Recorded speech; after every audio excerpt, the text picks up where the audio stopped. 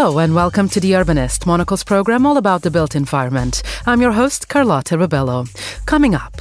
Once we transform a space with art, you get people to slow down and they rethink maybe their existence in this space. You know, it's kind of like a wow factor. Like, hey, I didn't notice this. How can art help us experience our cities differently? This week's episode looks at the power of arts in our urban environment. We'll visit a lights festival in Singapore, which connects people through artworks with the city-state's public spaces. Then we explore a former train yard, which has been transformed into an emerging arts neighborhood in Switzerland. And we hear how art fairs can be a great way to bring new life to neglected buildings in cities. Plus, we look at the role of temporary art installations in connecting us with our surroundings. That's all coming up over the next 30 minutes right here on The Urbanist with me, Carlotta Rebello.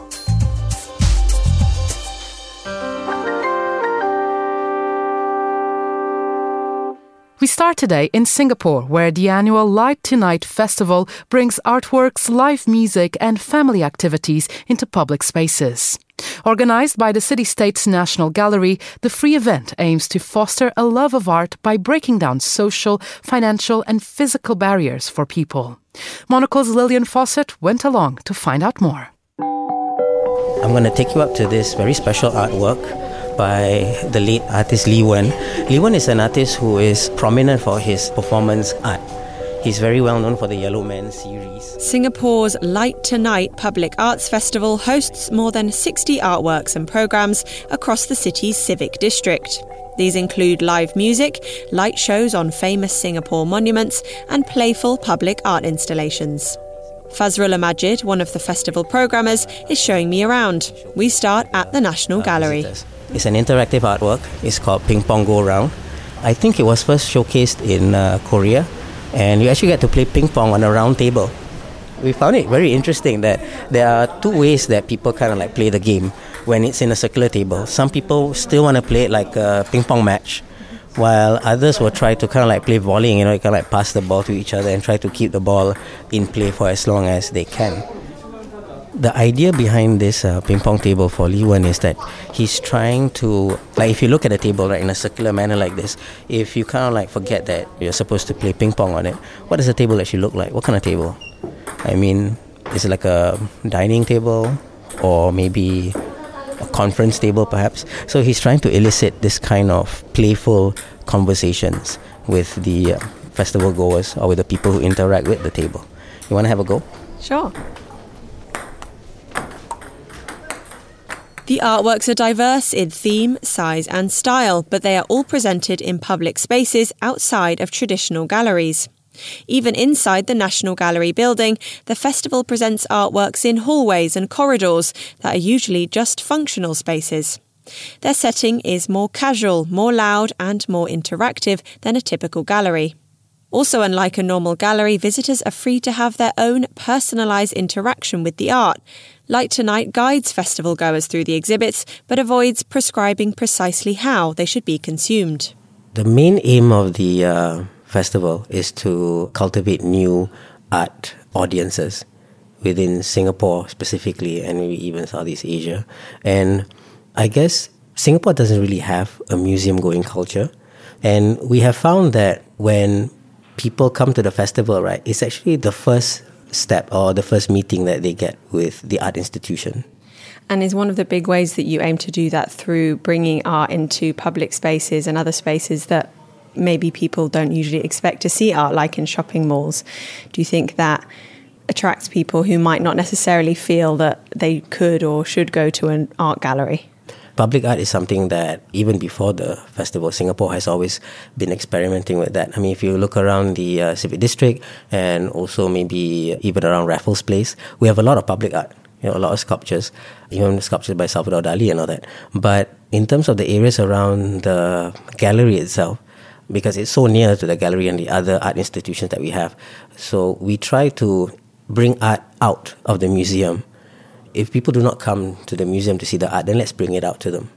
So it's in a way we're trying to have a conversation with them and hopefully turning them into new appreciators of art and cultivate that love for museums or museum-going culture. Right now we're approaching these red inflatable sculptures. If you look at them... Outside, on the green opposite the gallery known as the Padang, is Kumani Nahapan's Wings of Change, a scattering of inflatable red sculptures of different sizes. One is huge, at least 3 metres tall, others thigh-high. They're designed to look like the seeds of the tropical saga tree. If you look across the Padang, right, you see those steps, the City Hall steps? Yeah. There's a lot of historical happenings, events that happen there. Like, for example, the Japanese surrender happened there. Right. And the Padang is usually closed to the public, but during Light to Night it's opened, perhaps for picnics or ball games. Singaporeans also come here each night throughout the festival to watch the huge light shows projected onto the gallery and other nearby buildings. It's just one of the familiar public spaces that festival goers are encouraged to look at differently and more deliberately. So right now we're at the thoroughfare at Funan, the shopping mall. So what we see here is this long stretch of walkway that people kind of like pass through every day in their daily commute, right? So we have this artwork by the artist Nikkei. So she's a Singaporean-based illustrator and designer.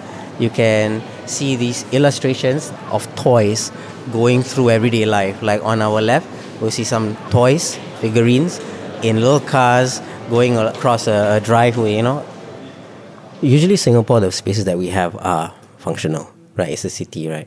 So what we try to do is we try to get people to slow down really and to relook at where they are. Let's say, for example, if you always go to a certain place or go through a certain passageway, or thoroughfare, and the idea is to get from point A to point B, and you don't usually kind of like look around or notice anything. But once we transform a space with art, you get people to slow down and they rethink maybe their existence in this space. It's kind of like a wow factor. Like, hey, I didn't notice this. And surprisingly, some people, even though we put these artworks out there, right? Like, for example, the thoroughfare at Funan, they don't notice it sometimes. It's because they're always on their phone until one of their friends kind of nudge them and say, hey, look, this space has changed. There's something here. Most of the artworks at Light to Night are site-specific, meaning they're planned and often designed with a particular location in mind. In the National Gallery's Padang atrium, several wire figures by local sculptor Victor Chan hang from the vast glass ceiling, encouraging visitors to look up rather than just pass through. Artist Sarah Chu Jing took inspiration from the history and texts inside Singapore's Rotunda Library and Archive, where her piece Symphony of Order was displayed.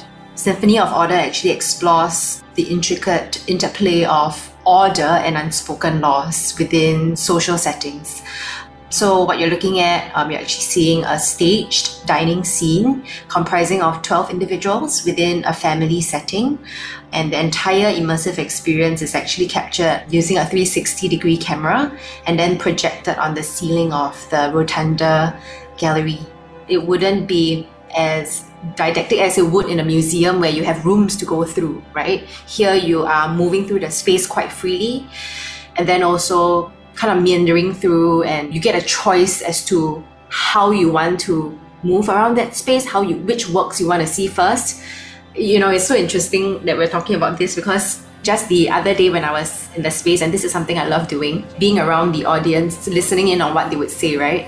There were kids that suddenly, just lay down on the floor because it was just much easier for them to view the work when they're lying down.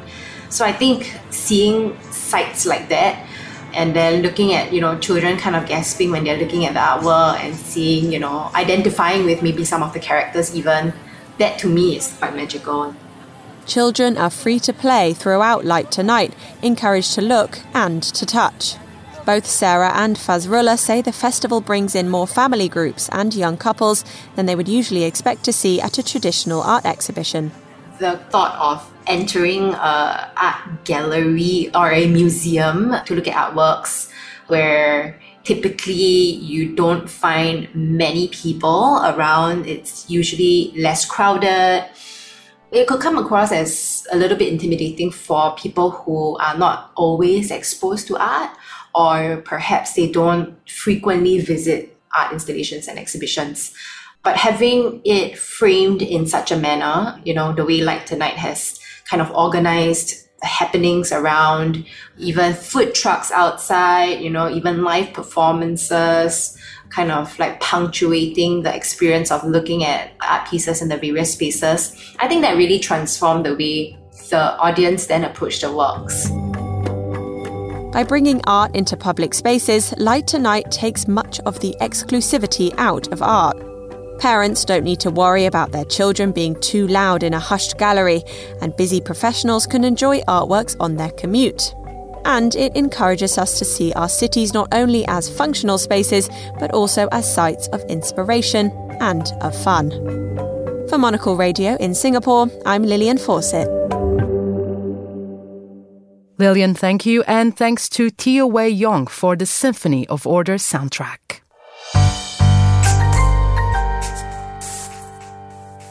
Next, we're off to Manila as the city is gearing up to play host to Art Fair Philippines, which starts this weekend. Unlike many of its Asian counterparts, instead of taking place in a big convention hall, the event takes over a multi-story car park in the city centre. Monocle's Asia editor James Chambers joined me a little bit earlier to talk about the importance of venues in connecting people not only with the art itself, but with the city too. I started by asking James about Art Fair Philippines and what makes it so special. Yeah, there are a lot of art fairs around the world, and most international cities will have one. In Asia, we have plenty. And if anyone ever asks me which is my favorite, I always immediately volunteer Art Fair Philippines. It starts this weekend in Manila, in the capital. Sadly, I'm unable to make it this year, but it is probably one of the most unique art fairs in an Asian city. And part of the reason is because the venue itself is a multi-story car park. It takes place in a district of Manila called Makati. It's a kind of an upscale district. And one of the car parks there essentially gets turned over to the art fair, and you experience the different exhibitors and booths by walking up and down this repurposed municipal car park. And it really does make you feel a part of the city you're in. You don't just fly into the Philippines, turn up at a huge venue, see some art, and then fly out. It really does involve you in the city in which you're in. It is through events such as these that we get to actually experience cities in a different way. And this is not particular to just the Philippines, but across other art fairs as well. Yes, I don't know whether it's a trend or it's becoming more and more apparent, but cities are using fairs and biennales as a way to encourage visitors to explore and to get out and about. I was just up in Chiang Rai, which is a city in the north of Thailand. People might know Chiang Mai. This is the kind of smaller city close to the border. It's famous for being near the Golden Triangle, where Thailand meets Myanmar. And what was nice about this is that they had their events, spread out across the city, and also making use of venues that, don't immediately lend themselves to art. So one of the exhibitions I went to see involved, taking an hour drive outside of the city to what was essentially an abandoned school. And the school had been repurposed to show digital art and film. So not only does it make it very unique, you get to see a different part of town, and it actually adds to the experience and the artwork that you're seeing. I think a lot of the problem with exhibitions of art is that they can be very fleeting. You walk into this white box, this white space, you take a quick look around, and then you leave. But if your journey and your experience involves this kind of discovery, this car journey, it kind of really does add to the experience of the art you go there to see. And that's precisely the question I wanted to ask you, James, because we often have talked about, how through temporary art installations, you can renew the sense of place in a city and make people experience, particularly in public areas, their cities in a different way. But here, through these examples, it really shows how the choice of venue can be almost as important as what's on show as well. I think the venue, at least to me, is super important. I mean, I lived in Hong Kong for 8 years. And though the city is very proud of its annual art fair, Art Basel, and it is the biggest art fair in Asia, I must say personally, I never looked forward to going because it takes place at the humongous conference center in Hong Kong.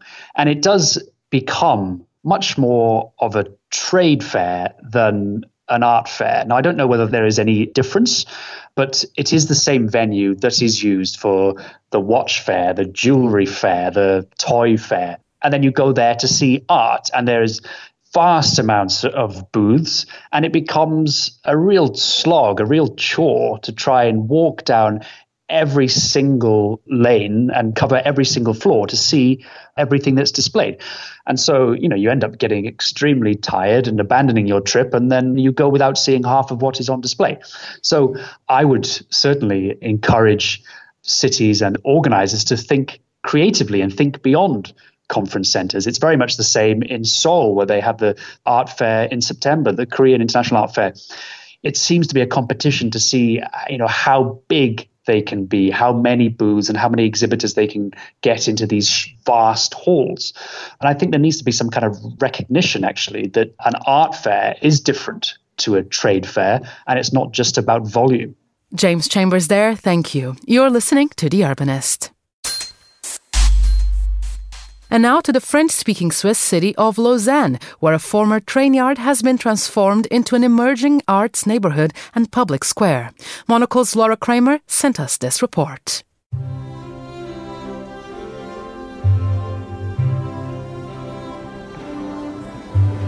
I'm standing in the middle of a huge plaza in Switzerland's fourth largest city, where 2 years ago a whole new district emerged in the 25,000 square meter space next to the city's main train station. Platform 10 is the new arts district. The name is a nod to the train station's 9 platforms, making it a natural extension of the city's transportation hub. The goal was to create a one-stop cultural destination. Here is Laura Ragonez from Lausanne Tourism. It brings together 3 cantonal museums: the Museum of Fine Arts, the Museum of Design and Applied Arts, and the Museum of Photography. But more than 3 museums, it's more like a lively and animated place where there are restaurants, cafes, a program of events. I think it's a place where it's meant to be more than that, and it's also meant to be a square where people do sports, where people pass by with the bikes, etc. Before it was an enclosed space, and now it's open to 3 parts of the city. So people just pass by and can go from one part of the city to another, passing by this place. It's become an integral part of the Lausanne community, featuring a welcoming promenade adorned with restaurants, terraces, book and gift shops, and arcades. To understand how the site is reshaping the city's urban fabric, I caught up with Olivier Mueller, head of marketing and communication at Platform 10. It's a whole new neighborhood, a whole new district. And of course the population here has been enthusiastic about having these beautiful new buildings, the beautiful new museums. They're very proud of it, I guess. Plus it's a huge playground in a way. You can do some skateboard, come and have a drink in the terrace, revel in the sun in the summer. I think really in terms of urbanism, this was closed before. This was a huge workshop for the repair of locomotives with no access at all for the population. And now you have about 1 kilometer of space where you can walk by and which is accessible. So for the lots of neighbors here, it's as if they had a, kind of new Central Park opened just in front of your house where you had before railway. So that's very important. Plus in terms of tourism, visibility for the city, it's a strong message saying Lausanne has now a huge, important museum district instead of 3 museums, which were very cool, very important, very old, but much smaller and scattered around the city in different buildings. And it makes it so much easier. You get off the train station, it's 100 meters walk? 200 meters, like 5 minutes by foot. Swiss people love trains. Now it's a small country, and our trains are supposed to be the best in the world, or amongst the best in the world, so do we think, very accurate and very large network. So it's very accessible, it's perfect, and it's a beautiful location. Laura Ragonez again. Before, these 3 museums existed, but they were located in different places of Lausanne. And now that they're all together, they try to make a program that have the same theme. So for example, this winter, the exhibitions on the 3 museums were about immersive art. The next exhibitions that start in March will be about surrealism, because this year is the 100-year anniversary of the Surrealist Manifesto. So now all the exhibition, these museums work together, live together, and they have the same program, the same theme of program. So it's really nice. The aim is to make art and culture accessible to all by engaging with the community and offering a mix of avant-garde and mainstream exhibitions. Olivier Muller says Platform 10 strives to foster a love for art from an early age. We think if we manage to make it a cool place for kids of today, where they think, oh, going to a museum is completely normal and part of my everyday life. For them, going to a museum will be completely natural here. You will say, oh, let's go to Platform 10 and maybe just have a beer and a pizza together with a family or an ice cream, or maybe let's have fun in Immersion. And so we will have managed, and it's a long-term reflection, we will have managed to shift a little bit this very exclusive culture that we have, like many other museums in the world. Lots of people feel, I don't belong there. We will have managed to say, going to Platform 10 is fun, is normal. It's a thing that we do because we want to do it. We have fun there, and we're going to enjoy ourselves and not be scared or feel excluded, because if you get in there, you have to be educated or know what it's about and never talk too loud and stuff. We like Immersion because the kids are shouting, and we think it's fun as well. For Monocle Radio in Lausanne, I'm Laura Kramer.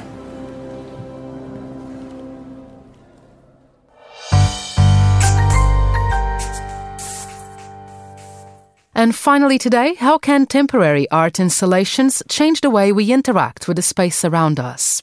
One place that knows a thing or two about non-permanent structures is Black Rock City, the area which hosts the famous Burning Man Festival. As part of the event, practitioners and artists are invited to submit design proposals to the many structures which will form the final version of this temporary urban landscape. Aside from the man itself, one of the most significant buildings at the festival is the temple, where revelers get together to pay tribute to loved ones and make new connections. Anthony Fieldman is a partner at design firm Dialogue, who submitted the design for this year's temple based on the idea of reconnecting with nature. I started by asking Anthony to explain the importance of this structure. Well, it's important to know that there are hundreds of art installations installed every year at Burning Man, created purposely for it. And most of these are original. Some of them return year after year. But the temple is, among all structures, including the man himself, the most important building. And it's the most important building because it has an extreme emotional significance to the people of Black Rock City, in that it is the center for mourning and community and catharsis. What happens is no less than about 8,000 square feet of surface ends up being covered every single year with ink and tributes and shrines and all sorts of memorabilia where people honor people they've lost. And so it becomes a critical means of bonding people together and their own personal journey to healing. Talk to me a bit about the vision here behind the proposal from Dialogue, because it is quite this amazing, you describe it as a unique collection of trees. And as you were just describing, it is a super emotional and significant site. But you kind of need to be able to rethink traditional religious structures and to appeal to everyone, regardless of their faith. So I'm just interested in the design considerations that had to be made there.